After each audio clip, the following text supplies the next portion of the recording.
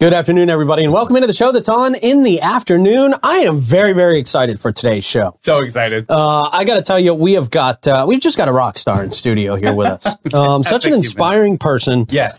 Cynthia Garris, Commissioner Cynthia Garris. Yes, sir. Yes. Joining us here this afternoon. And I got to tell you what, she has got a heck of a story. So much of it that I didn't even know. You know, I've talked to Commissioner Garris while she was running for the city commission this most recent time, and was so impressed by kind of her story of perseverance and success. But there's so much more we don't know. Yeah. And there's so much more that so many people in St. Augustine don't know. So we're so excited to dive a little bit more into our newest commissioner's life and how she got to where she is. And, you know, we talked about Commissioner Garris on the morning show this morning. Absolutely. And you mentioned the kind of empathy that she brings to the table here on this city commission. And boy, getting to know her a little bit more really lets you know where that comes from. So I'm excited to really dive in. No time and joy is wasted, and I'm so excited to hear this story and the journey and the profile of the great Commissioner Garris. Yeah, man. So we will talk to her in just a couple of minutes. I'm very excited to get to this. But before we do, our friends at Nissan of St. Augustine help bring you great conversations like this each and every day, and we appreciate them. Great cars, great people, and great value. The only thing they are missing right now is you. They proudly serve motorists in St. Augustine and all of our surrounding areas. They bring to the table quality new and certified pre-owned Nissan cars, trucks, SUVs, vans, crossovers, electric vehicles. They got it all on the lot waiting for you to drive home and have in your driveway tonight. They want to become a staple in our community by building lasting and valuable relationships and providing service that exceeds all expectations. I know they just got our friend Christian Powers on the road to do his big tour. Right, with the Black Crow. Awesome. Yeah, man, that's a big deal. Yeah, pretty awesome.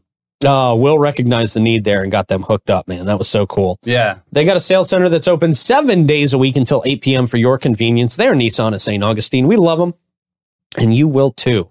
Speaking of people we love, All American Air. Yeah. Oh, so many of us would not survive this summer without our friends at All American Air, man. They've been serving St. Augustine for 44 years. They do warranty and non-warranty service work on any make and model of AC unit. They do preventative maintenance service agreements. They do the equipment replacement, new construction installations. They do it all. They can even help you with your appliances. Really? Yeah, man. If the garbage disposal's broken, call Matthew. That's great. Oven's messed up, not heating it up. Don't mess around with it at home. That's right. Call Matthew. That number 904-461-0070. All American Air, great company, family business here in St. Augustine for a very long time. Ooh, and our friends at Amara Med Spa. If you are craving the perfect blend of relaxation and rejuvenation, Amara Med Spa is your answer. From luxurious spa treatments to advanced medical aesthetics, Amara Med Spa will personalize a plan just for you. Enhance your natural beauty with things like Botox, dermal fillers, or laser treatments, and a whole lot more. Experience top-notch care in their state-of-the-art, brand new, squeaky clean facility. Feel refreshed and revitalized at Amara Med Spa, 2100 A18 South, Suite 2. You can book your appointment online at theamaramedspa.com. All right, man. Yeah. Great show here for you today. Welcoming to our program this afternoon, Commissioner Cynthia Garris. Commissioner, how are you? Thank you so much for hanging out with us today. First of all, I want to thank you for having me on. Of course. I've always seen this. I came on one time with the gentleman that does the Christian show. Yes, Rick. Yes, I came on one time with him and spoke briefly. We talked a little bit about religion and my faith. And so it's great to just be able to talk about so people can know a little bit about me. Yeah. Well, we're excited to introduce people to you. Our newest addition to the St. Augustine City Commission, and working at the city of St. Augustine, not something that's new for you, but we'll get there. Okay. I want to start on some of the topics we were talking about before the cameras came on. Have you grown up in St. Augustine? You lived here? I was born in St. Augustine. Okay. My parents and my grandparents, all of them are natives. And then when I was 2, my parents moved to Rhode Island. Okay. And I was raised basically, I kind of been half and half Rhode Island, half Florida. Right now, I did the math one day just to see who's winning, and Florida's winning. Okay, we're happy about that. Florida's winning. I've lived more of my life in Florida because I moved back here. I did do some high school, and my first school was Webster. Okay. I went to Webster, and Mrs. Halyard was my teacher. And she was so beautiful. I remember thinking when I was a child, oh, I want to be a teacher because she was so amazing. That didn't last. No. I want to be a teacher because kids are a little different today. Okay. It's a little bit more work. And I just figured that I would put all those teaching skills into my own children when I was blessed to have some. Okay. And so I went to Rhode Island and I went on to school there. And then in my, junior year of high school, I came back to St. Augustine. I had a son by that time, and I went to St. Augustine High, and I finished. I went there with the class of 78, and then at the end of that, I went back to Rhode Island, so all my family didn't have to come to graduation to Florida, and I graduated from Rogers High School that way. I have always been a person that thrived for education. Like I said, I had a son early. First time I got with a boy. Some of us know how that is. And, yeah. A lot of people do. I mean, that's not unusual these days. You said you were, 15? Yes, I was very 15 young when I had my first child. It's the sad thing about that. You get labeled as that type of person, and you're not that type of person. You were just naive and not really recognizing the repercussions of that. Sure. I have never, ever regretted my son because he has brought me so much joy. And then I was blessed to have 2 more children, and I got a bonus son when I married my husband, Peter. Awesome. My husband was funny. He passed away 10 years ago. When we would go places, because I have ran for office a couple of other times, they would ask what my job was, and I was working at the courthouse and just doing different things. He would always say, she's a politician. And how did you like that label? Yeah.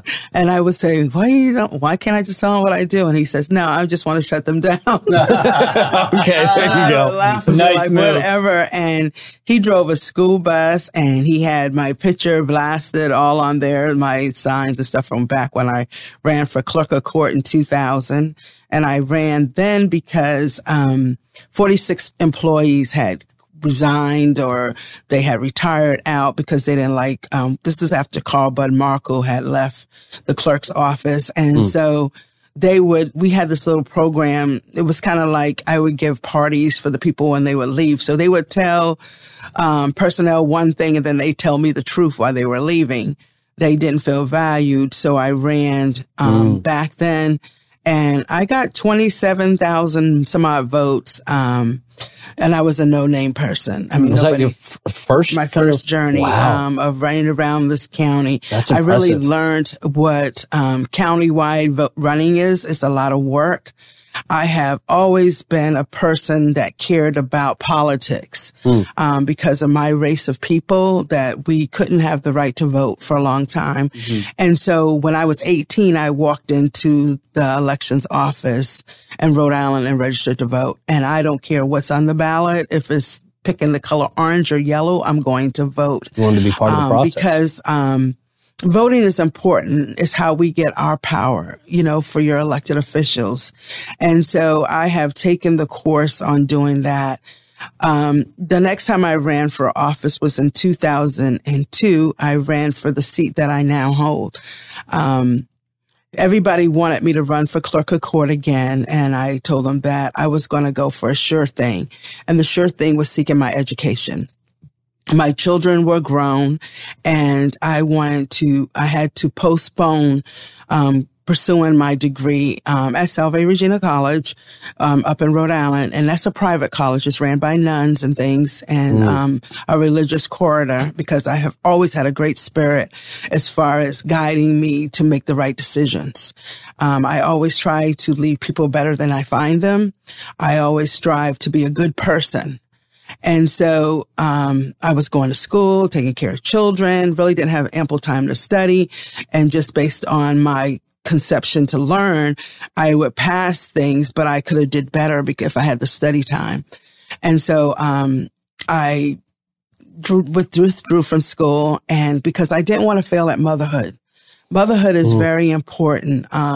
Being there for your children. I know a lot of women out there can identify with me as far as, you know, they got to work, they want to go to school, they want to do a lot of things, and they're not able to balance it all. You know, and if they don't have a strong structure, like a good husband or good grandparents, then they can't. Especially with kids in the equation, right? Yes, I mean, that just adds so much to the plate. And my mom was a mom early, a grandmother early. My mom was a grandmother at 34. Mm-hmm. So she didn't want to babysit and stuff. She said she babysit if you were sick or you were going to school, but she just was going to live her life too. And you can't begrudge that because that's her course. And that was her journey. Was that traumatic for you?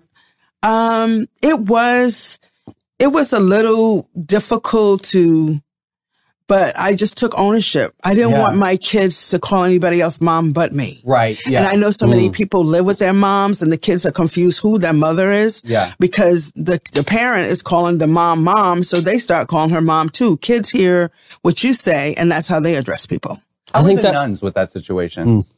The nuns were good, as far as they really had like religious teachers and things of that nature. I had rough nuns in Catholic school. Like they smacked my hand if my cursive was bad. So like I can imagine you probably had to go through something with it. Well, I actually had a job at this place called Corpus Christi's, and those nuns were brutal. Yeah, okay? that's right. They was, and I was like, that was one of my first jobs. We didn't like that job. They actually had one girl that one of my friends scrubbing the benches with a toothbrush. Yeah, that was my department. Yeah, that was very good. And then they had us doing this stupid stuff where we would take off the bedding and I go put new bedding on it and open up a window. And no, they wanted us to run downstairs and take a clothesline and beat the dust off of it and then go back and make the bed with the same linen. The fresh air, yeah. So some of us got smart and just opened the window and just shut the See, that's innovation. Work smarter, not harder, right? No, like, you got all those rooms done already? He's like, yeah, go touch it. And they would. They'd go hit the bed and see. And they would come around with white gloves and stuff like that. That was funny. And the second, I was glad to leave that job. The next job I had, we had to go around and clean houses for the government. So people moving in that were military, because Newport was a Navy town and a lot of military people would come in there. And so we'd have to clean houses and stuff. And I remember going and talking to the guy about getting this job. And he says, well, do you have any questions? And I said, I had heard my parents talking one time that they've had all these jobs and then none of the jobs had a retirement and they really needed to have a retirement. And, you know, some things click into my brain. When they're valuable information, it just registers. It just becomes part of my fabric. Mm-hmm. And so I walked in there and I said, I want to know about your retirement plan. And the guy says, you're 14 years old. You want to know about retirement? And he thought it was a joke. And I said, it's never too early to learn about my future. Right. True. And he was like, wow, this chick is serious. And so he said, I don't think you have to worry about that quite right now, but I'm glad you have that insight. And I did. I always worried about my future. You can't just concentrate on now. You got to look at later. And I'm glad I'm that way because I didn't expect my husband to die early. Mm-hmm. So once he passed away 10 years ago, then I started creating a format on how I could survive income wise after he passed away. But you had already built that foundation, it sounds like. I worked at the courthouse and when I ran for the clerk of court, I did make sure I got vested so that I would get a retirement from the courthouse. I did work for the city as long as I needed to be vested, so that I would secure that. So I've always been a mindful person, a strategic person as to what is best for me. And it worked because my children are very successful. People say, oh, your kids should send you this. And my son flew me to Germany, to Austria, to get married. And, my daughter just flew me up to Boston. So, cause I had to go to a wedding of my nieces. And when I checked the flights, cause it was going into EWI, which is not as busy. It's kind of like on the outskirts of Newark and New York, and flying from Jacksonville there, they said I would leave at 7 at night and get there 7 the next morning. I said, absolutely not. I'll just send her a check. I'm not going to go through all that just to get there. I'm being wore out. And she says, no, I'm going to fly you to Boston. You can hang out with me and her and my granddaughter. And then you and I will fly into New York on a straight flight. How special. Yeah. And she said, and then, and so she did that for me for my birthday. And then she said, all you got to do is get your flight home. And I was fortunate to get a flight home that was straight through. So, I have amazing children. My son came here.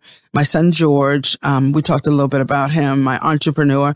He came here and gave me a retirement party at the Casa Monica. Oh, they all came. They all came from different areas, and they all came when I got sworn in for the city commission.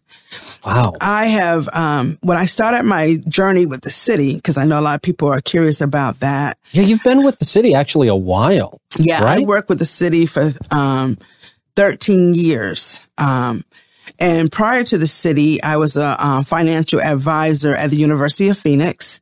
And I helped over 400 and something students acquire the income to pay for their classes and monitor their accounts, whether it was financial aid, direct billing, corporate billing, things of that nature so that they would be successful. Now, I'm hearing a theme here of how important education has been. Education is really key because you got to think about it. There's always going to be somebody that's better than you. But it's what you put into your efforts to explaining who you are in your journey. Leveraging your talents. Yes. Yeah. That makes you be the one that they're selected. And so I always, I really realized how important it was. My mom, she got pregnant early, like I said, and she didn't finish school right away. And actually, my parents had 4 children, and I was the first one to graduate. I was the first one to complete college. Was that important? Was that an important milestone for you? It was important that I wanted to take away me having my son young, hindered me. Yeah. You know what I'm saying? I wanted to take that away from people saying, oh, I knew, once she had those kids, she wasn't going to do this and do that. And I wasn't going to let that be a crutch or an excuse. Yeah. And you always told your kids you were going to go back to college. I always told them, and they thought, wow. And so in 2006, we all got our masters. Wow. And they were so excited. Family project. Yes. Let's all get our So masters. every couple of months, somebody was graduating, and it was amazing. That had to be a huge, amazing feeling for you. That was huge, and that was something that we smile about all the time. The only down thing about that is I was at a crossroad when I mentioned the University of Phoenix. I did very well with the students when they decided to go after bad debt. So what that meant was they wanted us to start playing, instead of helping people that were in school, go after the people that dropped out. And so I didn't like that. I didn't like being in collection. Somebody likes getting a call about a bill and you can't afford to pay it. Yeah. And so, I would I got $10,000 in one day from bad debt. Wow. And then they just wanted me, it just seemed like they were pressuring me more and more to do that because I gave people compassion when I called them. I said, you went to school and for some reason you had to drop out. Maybe it was financial. Maybe it was this or that. However, if you have that goal once, you might have it again. So let's clear up this bad debt. Wow. And that way you can come back without any hindrance. And it's nothing going to stop you when you're ready. And they was like, you're right. And I said, show good faith because I don't want you to go to collections because that's the next thing that's going to happen. Yeah. And they was like, okay, Cynthia. And they would pay something and they give me their credit card or whatever. And they would do it or they come into the campus and they give me a check and they just couldn't believe it. And they were like, they started listening on my calls, see how I talk to the students. And I thought, this is really not what I signed up for. And so I left there and, but I love that even as a debt collector, you're trying to encourage people. Hey, this isn't over. You can still do this. You somebody can still calls achieve you your goals. and says, you better pay this. What are you going to do? Hang up? Right. Yeah, exactly. Yeah. Right? And try to block their number from ever calling you again. Right. And so I think that when you said that I have empathy, I do have empathy because you have to step out of yourself sometime and step in somebody else's shoes.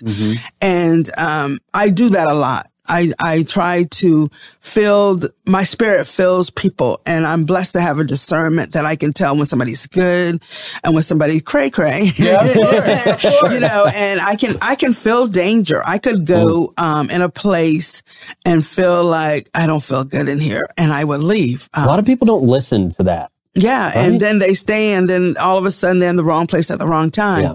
And so, I've been blessed with that. And it's a gift.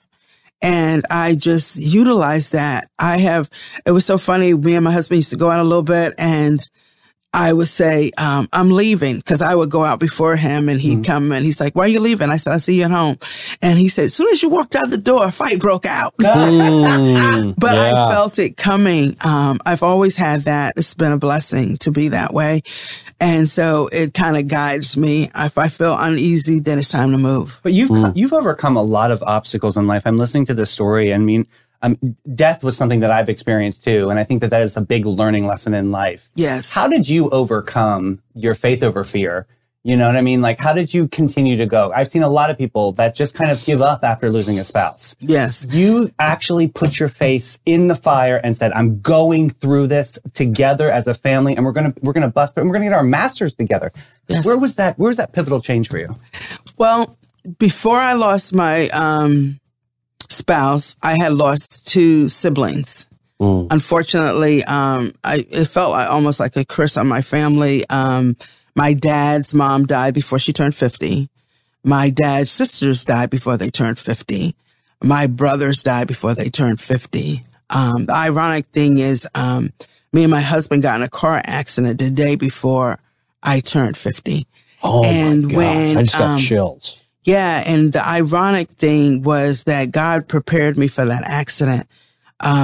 We were going to Miami because I wanted to go to Miami and shop and eat some good seafood and, some Jamaican food down there. And we were traveling on 95, and it started raining, and he didn't like to wear a seatbelt. I said, look, you need to put that seatbelt on. It's raining, and you know, I don't want to hear if you feel trapped and all that stuff. So anyway, he put a seatbelt on, and as we were riding, there was a gust of water that got under our vehicle, and it threw us to the right. It just did like a zigzag across 95, and the next thing, he says, what's going, and before I could answer him, we were on the media, and I went to open the door, and God said no.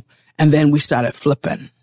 Wow. And, there was people, God had even told me what to wear that morning. I had on like some little capris and a tank top, and he told me change clothes. Yeah. And I was like, and so like, you need clothes and shoes.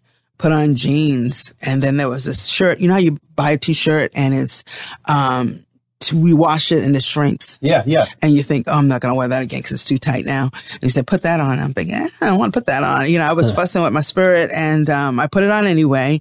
And it was like, you need a jacket. And so I go to the closet, and these little cute crop jackets were in at that point. And I went to grab one of those, and he's like, no. And then I reached and grabbed my leather coat. And I'm thinking to myself, I wanted to argue with myself that I'm going to Miami. Right. I'm already like, why am I doing this? Yeah. And so it all made sense afterwards.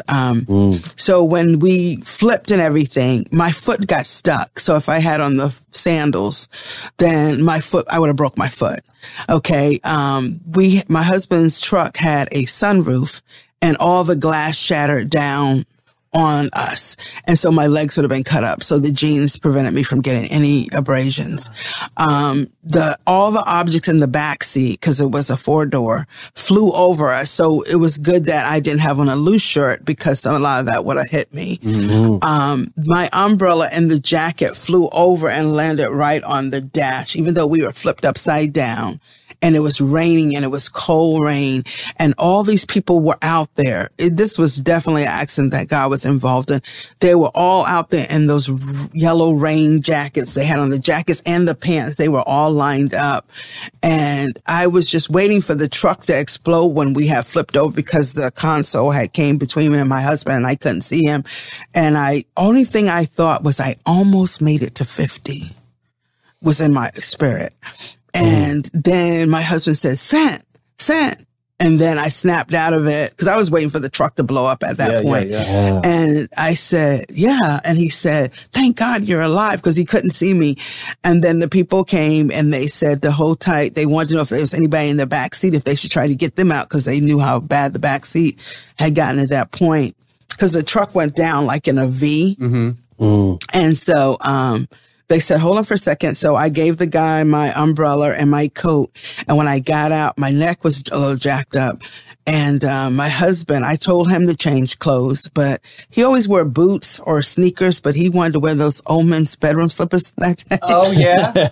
So his foot got messed up from the accident because he didn't have the support that he normally has. And he wore shorts when I told him, you need to put on pants. And he's like, I don't want to. I want to be comfortable. So he did get some cuts from that, but he didn't get seriously hurt. Besides, his feet started really cramping because we're out there in that wet grass. Right. Yeah. And they was just absorbing all that water and so forth. It was like $18,000 worth of damage, and he owed 19. Do you know they wouldn't total that truck out for that little grand? What? Really? Yeah. What? That makes no sense to me. I know. They was like, well, he owes, more, so we'll just fix it.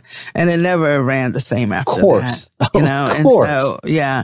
So anyway, they got us out and got us safe. And, I thank God for that. Cause sometimes you get to a crossroad, and you start thinking, you stop appreciating each other as much. It gave us like a rebirth of our relationship, that we don't take each other for granted. And the ironic thing was, we rented a car because we couldn't drive the car, of course. And, I got in the police car because it was raining. He was kind of, my husband was losing. And anytime he got upset, he would stutter, and he was like just overwhelmed. And the cop was in there writing up the report. He was talking on his thing, and he says, he was blaming my husband for the accident. And I said, excuse me, you are wrong. I said, a gust of rain got under us. He was saying my husband had bad tires. And I said, no, because before we went, my husband bought a tire, and they checked all the other tires and said our vehicle was safe to make the trip. So you're giving incorrect information. And look, if they can sell you more tires, they will try to sell you more tires. And he's right. And he said, no, you just have one bad tire that I think you should change before you take that trip. And he did. And so he says, oh, thank you. I didn't know that. So he erased it and went back to say the truth. And so I was like, that's why God didn't want me to go to the hospital, because he knew the insurance company probably wouldn't have paid if they said he was driving in that weather like that and bad tires.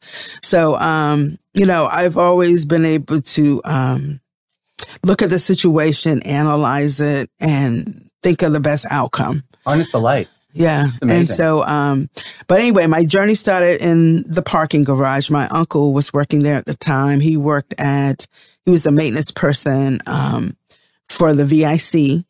And he told me about a job. I had just left the University of Phoenix, and I was just chilling, collecting unemployment, for a minute, which I never get the luxury of doing like a lot of people. And so, he told me about this job, and I was like, yeah. And he's like, it pays decent, this and that. So I interviewed for it, and they didn't give it to me at first. They gave it to someone else, an older lady. And then when she went back to her, apartment complex and told them she had a job, they told her that she had to move because she made too much money now. She had too much money. So she went back and quit. And I was the second person on the list. So they called me, and I got the job. And you accepted it. Did you ever have it pushed back because somebody else got it before you, or? I didn't really care about that. It was kind of funny. I thought I was at the end of the road for my unemployment anyway. Yeah. And then right after I took the job, they said, oh, we're going to give you extension. And I laughed. Of course. And thought, okay. It was a part-time job, and it was really pretty easy. That's when the parking garage charged like $1.25 an hour. Oh, missed those days. Yeah. Yes. And then, if you went in there for just an hour, that's all you paid. And so, and then we would have the $7 on entry days. We were in a booth. I brought a little DVD player, for downtime and watch a movie and paused it. And I try to worry about my appearance, because my grandfather always instilled us, you gotta always look amazing. Always And so they would say, oh, you don't look like you need to be here. People would make comments and things, and I would thank them and tell them to have a great time and so forth. And there was a guy, Bill Buttafuoco, that worked in the parking garage. He had worked there for 16 years, and he suggested that I leave the parking garage and get something full-time. Well, I had a husband then, so I was thinking, I don't really need to do that, but thank you for that tip. And then I realized that time is value, and I do need to seek a retirement, so I need to push for that. So I applied for 5 jobs. All with the city? All with the city. Okay. When I was in the parking garage. And they would say they got somebody already, or I was overqualified because I had my master's and stuff. I would put that on there. And then I was like, no, why is having a master's a bad thing now? And so, I had my resume, cause I had some great jobs in my lifetime. I was a missiles control clerk and worked for a Naval Underwater Systems Center with a secret clearance and all kind of things. And I had some amazing jobs. I was a special service caseworker dealing with, the homeless and things up north. And, I had some really good jobs. So anyway, they had my resume and they would question me about some of the jobs, and I would give them feedback. And then I heard my coworker talking with her mother saying that would be a good job for her. And I said, what job is it? And it was a custodian position. And I thought, And I used to work at the Marriott, and I was like a linen room attendant, assigning the housekeepers, cleaning and stuff. And sometimes when we were short, I'd go up and help them just get the rooms done. And I said, So I went back to my booth and I had a conversation with God.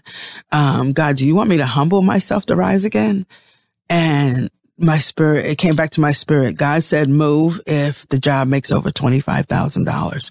So I called a friend, that worked in the parking garage, because he would go downtown and move around. And I said, listen, the job was closing that next morning and I didn't get off till 6. And of course, downtown closed at 5. I said, I need you to go downtown. I need you to get me a transfer form, and I need you to get me a job description for this custodian position. And he looked, and I said, just go and do it. Cause I was like, you got too much going on to do that. Why don't you just sit in this booth and do nothing? And I'm thinking, look, just go down there and get it.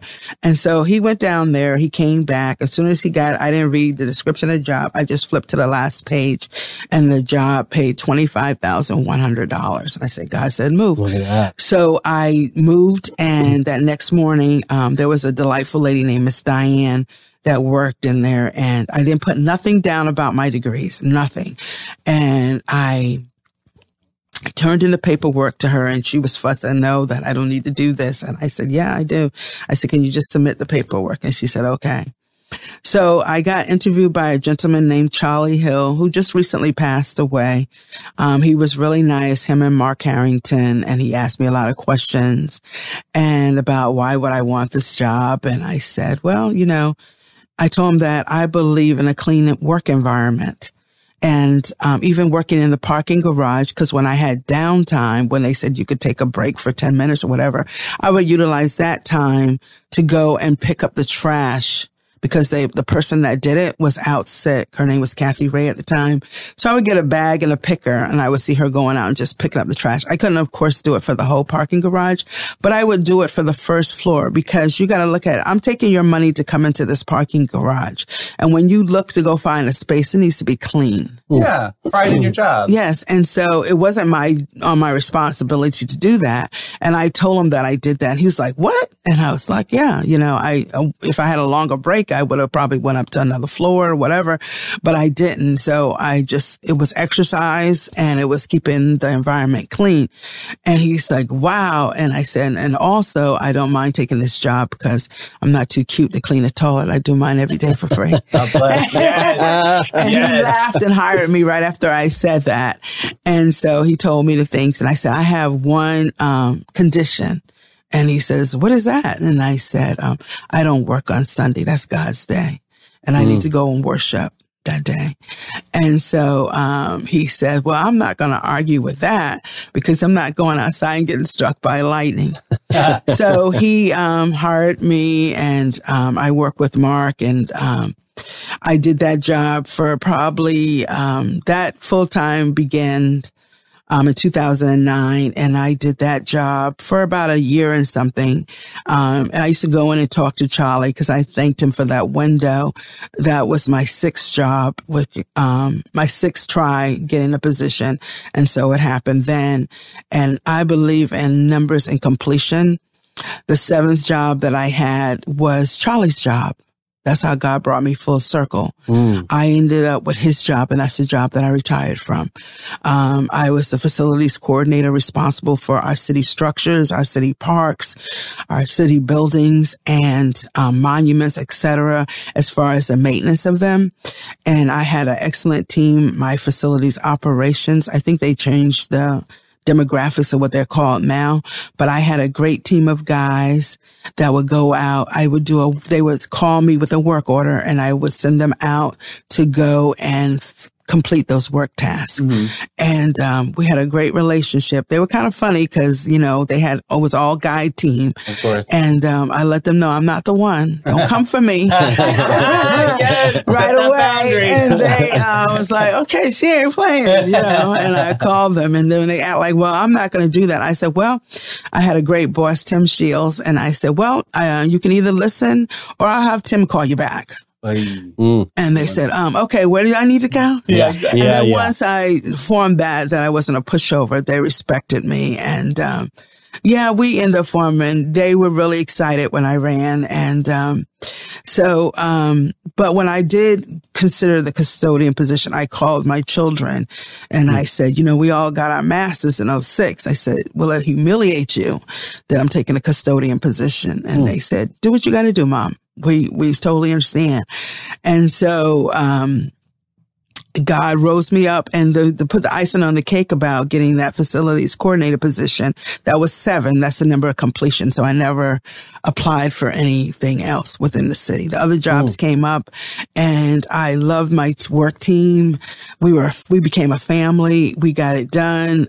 We got the 450th done, getting them bedding, all those buntings and ordering all kind of stuff to make the city fantastic during that era of time.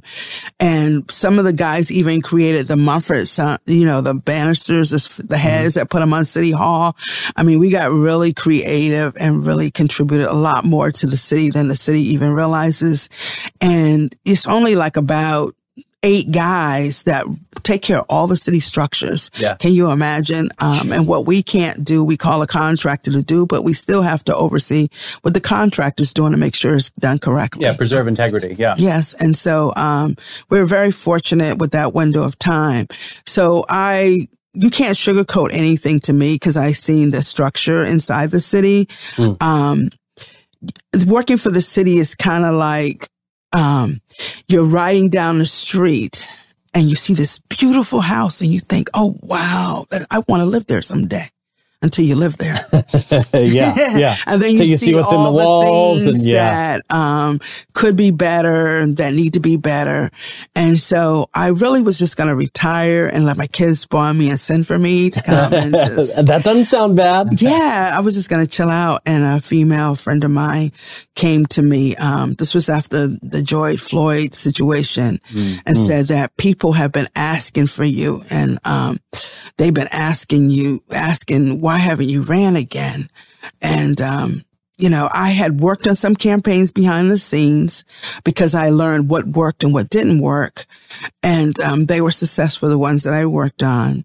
A lot of people called in that were running for different things, like the judge, that won the first female Black judge that we got. She called and the conference called Zoom, and I told her what I thought would work, and different other people that called in. I talked to some former city commissioners and gave them some suggestions on how I think that they can reconnect. Because sometimes people get complacent. They just think they're automatically going to stay in office. But you got to have different strategies to win different races, because you never know how much your opponent's going to be, how they're going to they might have some new tricks and things, but it's a chess game, right? You kind of got to think ahead, 2-3 moves ahead. You got to think ahead and maneuver what works for you. That's why when I ran, I got my signs out early. I wanted them to be, a new direction. A lot of people don't know what that meant. And it was because I had worked in the city and I knew that we needed to do things different and new. Right. And we needed to, have some compassion. Sometimes people get in a position, and they have it for a while and they're not the same. I'll give you an example. When my husband died, he was in a hospital and he was in ICU. He went in that day at 5:30, in the afternoon, and he was dead by 9:30 the next morning. He went in, he was having a heart attack. He called me and said, I'm not going to be home in time to walk the dog. I'm at the hospital. I'm like, why? And he said, I think I'm having a heart attack. Well, sometimes men can be dramatic. So I thought, he's not having a heart attack. He's so dramatic. And he said, a little angina, right? Yeah. And I said, gas, and I went a couple of times thinking I was, and it's like, oh, you got pleurisy and this and that. So I'm thinking he's dealing with some of that. And so he said, the nurse just came in. I'll call you back. So he calls back and the nurse says, he's having a heart attack. And I was like, what? She says, we're just going to put a stent in. He'll be fine.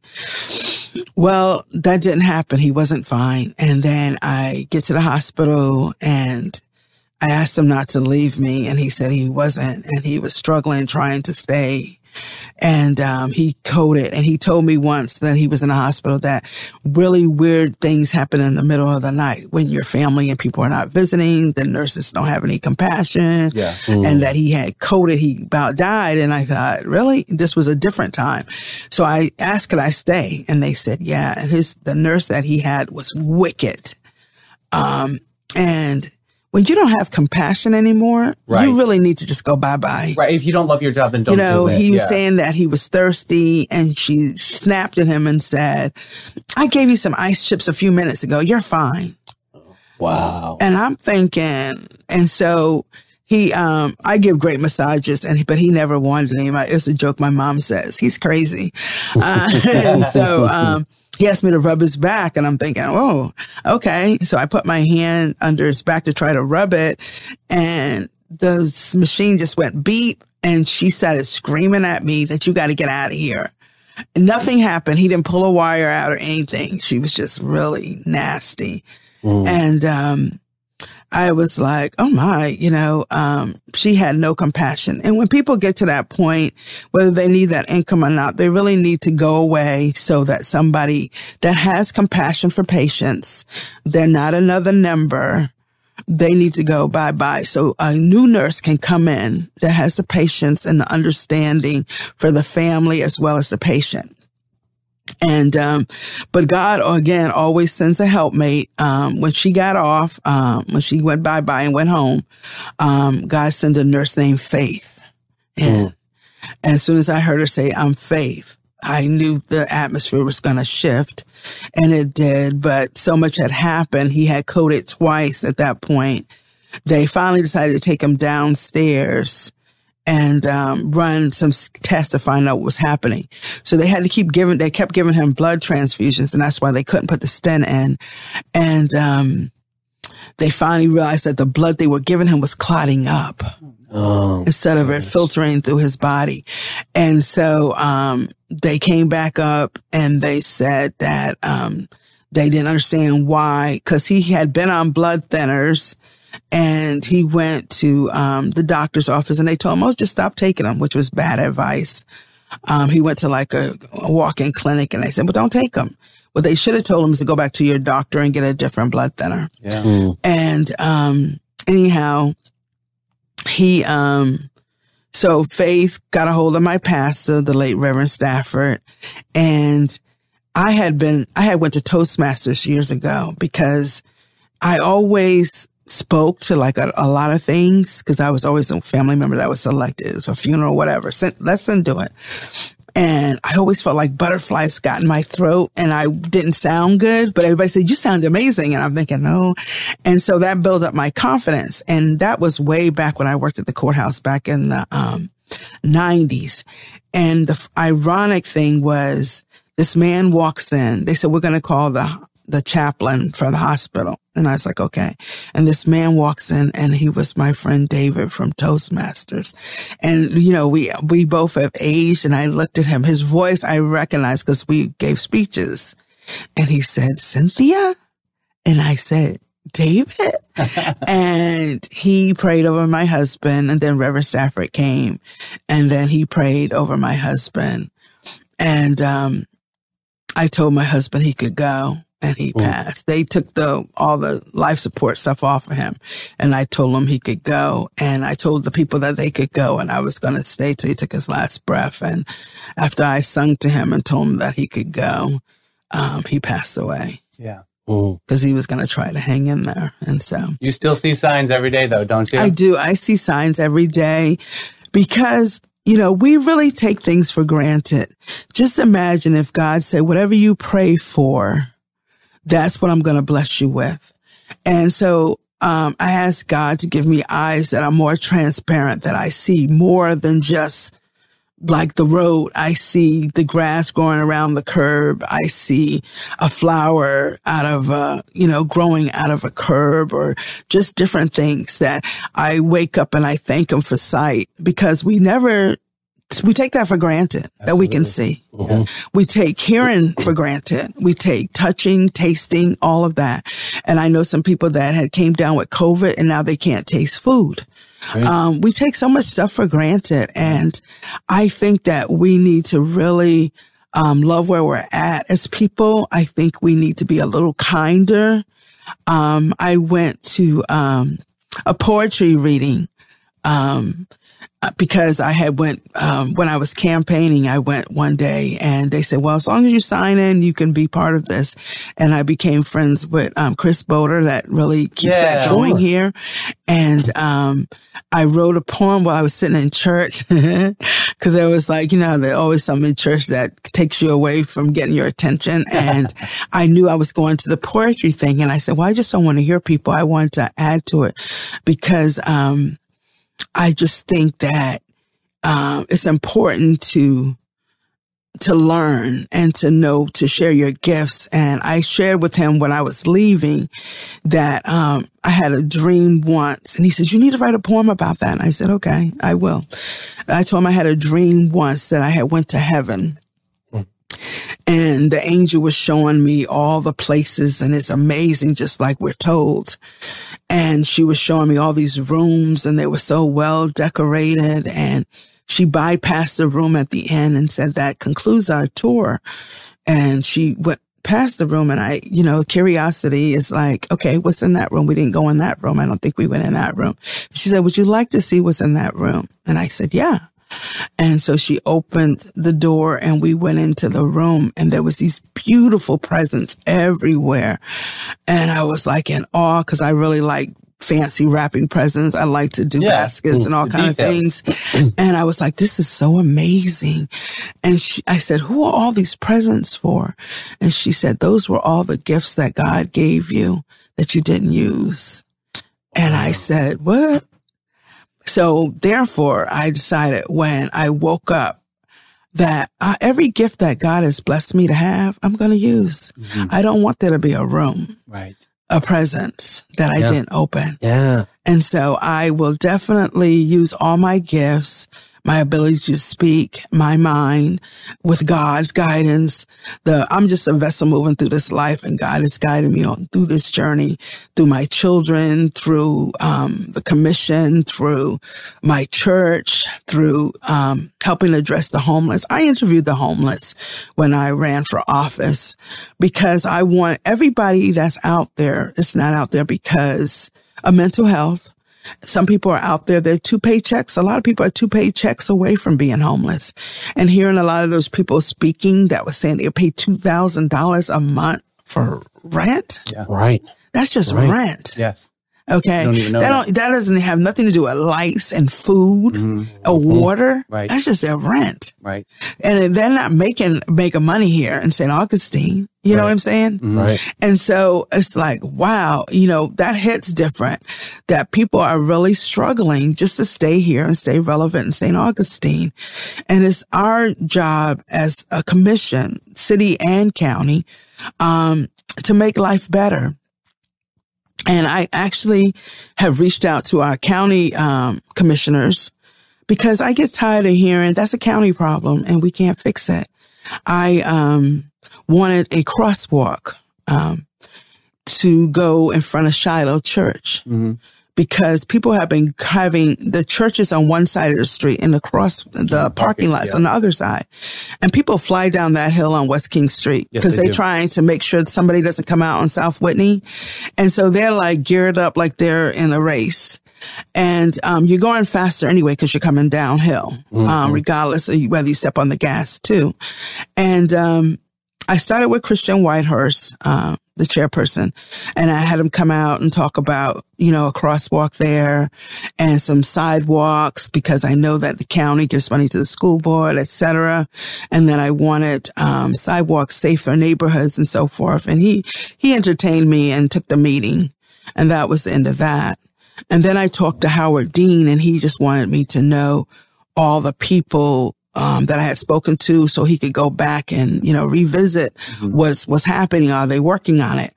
But he had a few health issues, so I didn't really push that envelope. I know that Sarah Arnold has been really helpful on the West Side.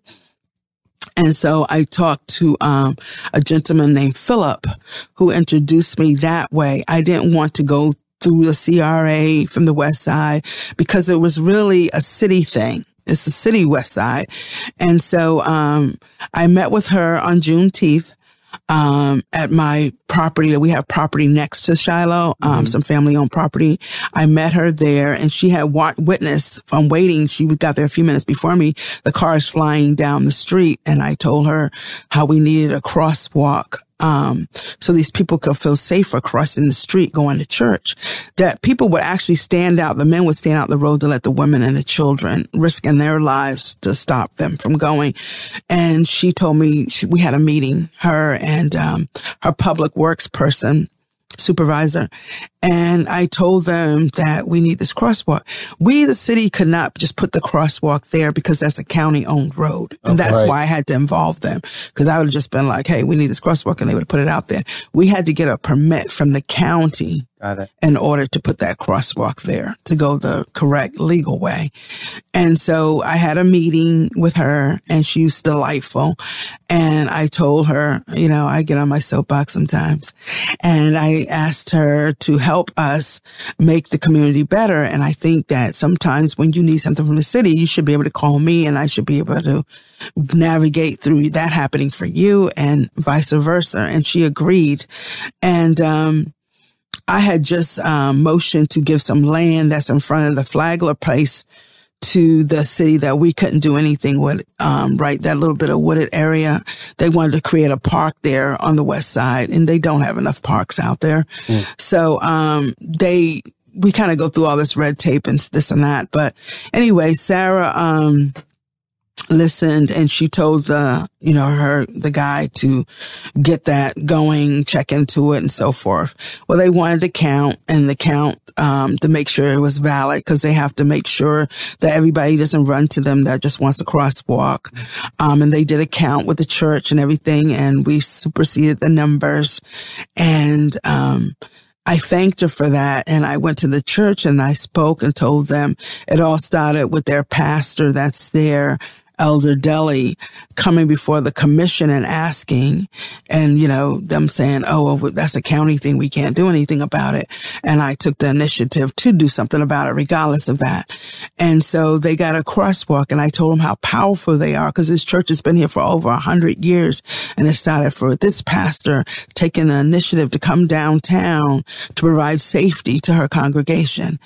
And that's what we all have to do. We have to raise our voice. If we want to see something different, we have to raise our voice. And so that's what she did. And I picked it up and push forward to make sure it happened. And I told them that they are, blessed. They are powerful because they saw a problem and they identified the problem. And I helped them and Sarah Anna be part of the solution for that. So, great little things like that. And they couldn't believe it. The commission, when I told them that, they said, you did that in 5 months? We've been trying to get a crosswalk somewhere, I think on the island for years. And they keep giving us this and that. And I was like, well, they need to be heard and the people need to be heard. And the West Side has been, the redheaded stepchild for a long time. Oh, a long time. That sounds a long time. Absolutely. And so, that's why I was for the Browdies Project. That's why I was really glad to see my fellow commissioners step up to purchase that property on Florida Avenue, that ECO Park. Yeah. So there was a couple of victories that were won, last night. I know that the residents probably feel like they were overlooked. But they're going to win too, because we're going to get the lighting. We're going to make their neighborhoods safer. This person can go around to the establishments and channel whether the music is too loud. So they'll be able to have peaceful nights at home. Again, lights prevent theft. People are not going to do something if they can be seen. We're going to hire more police. We've already budgeted for that can patrol those neighborhoods and those corridors that people had concerns for. So I think everybody won last night. Yeah. They might not realize it because the vote didn't go where they wanted it to. And I guess because they've been hearing about it for years and it didn't get passed.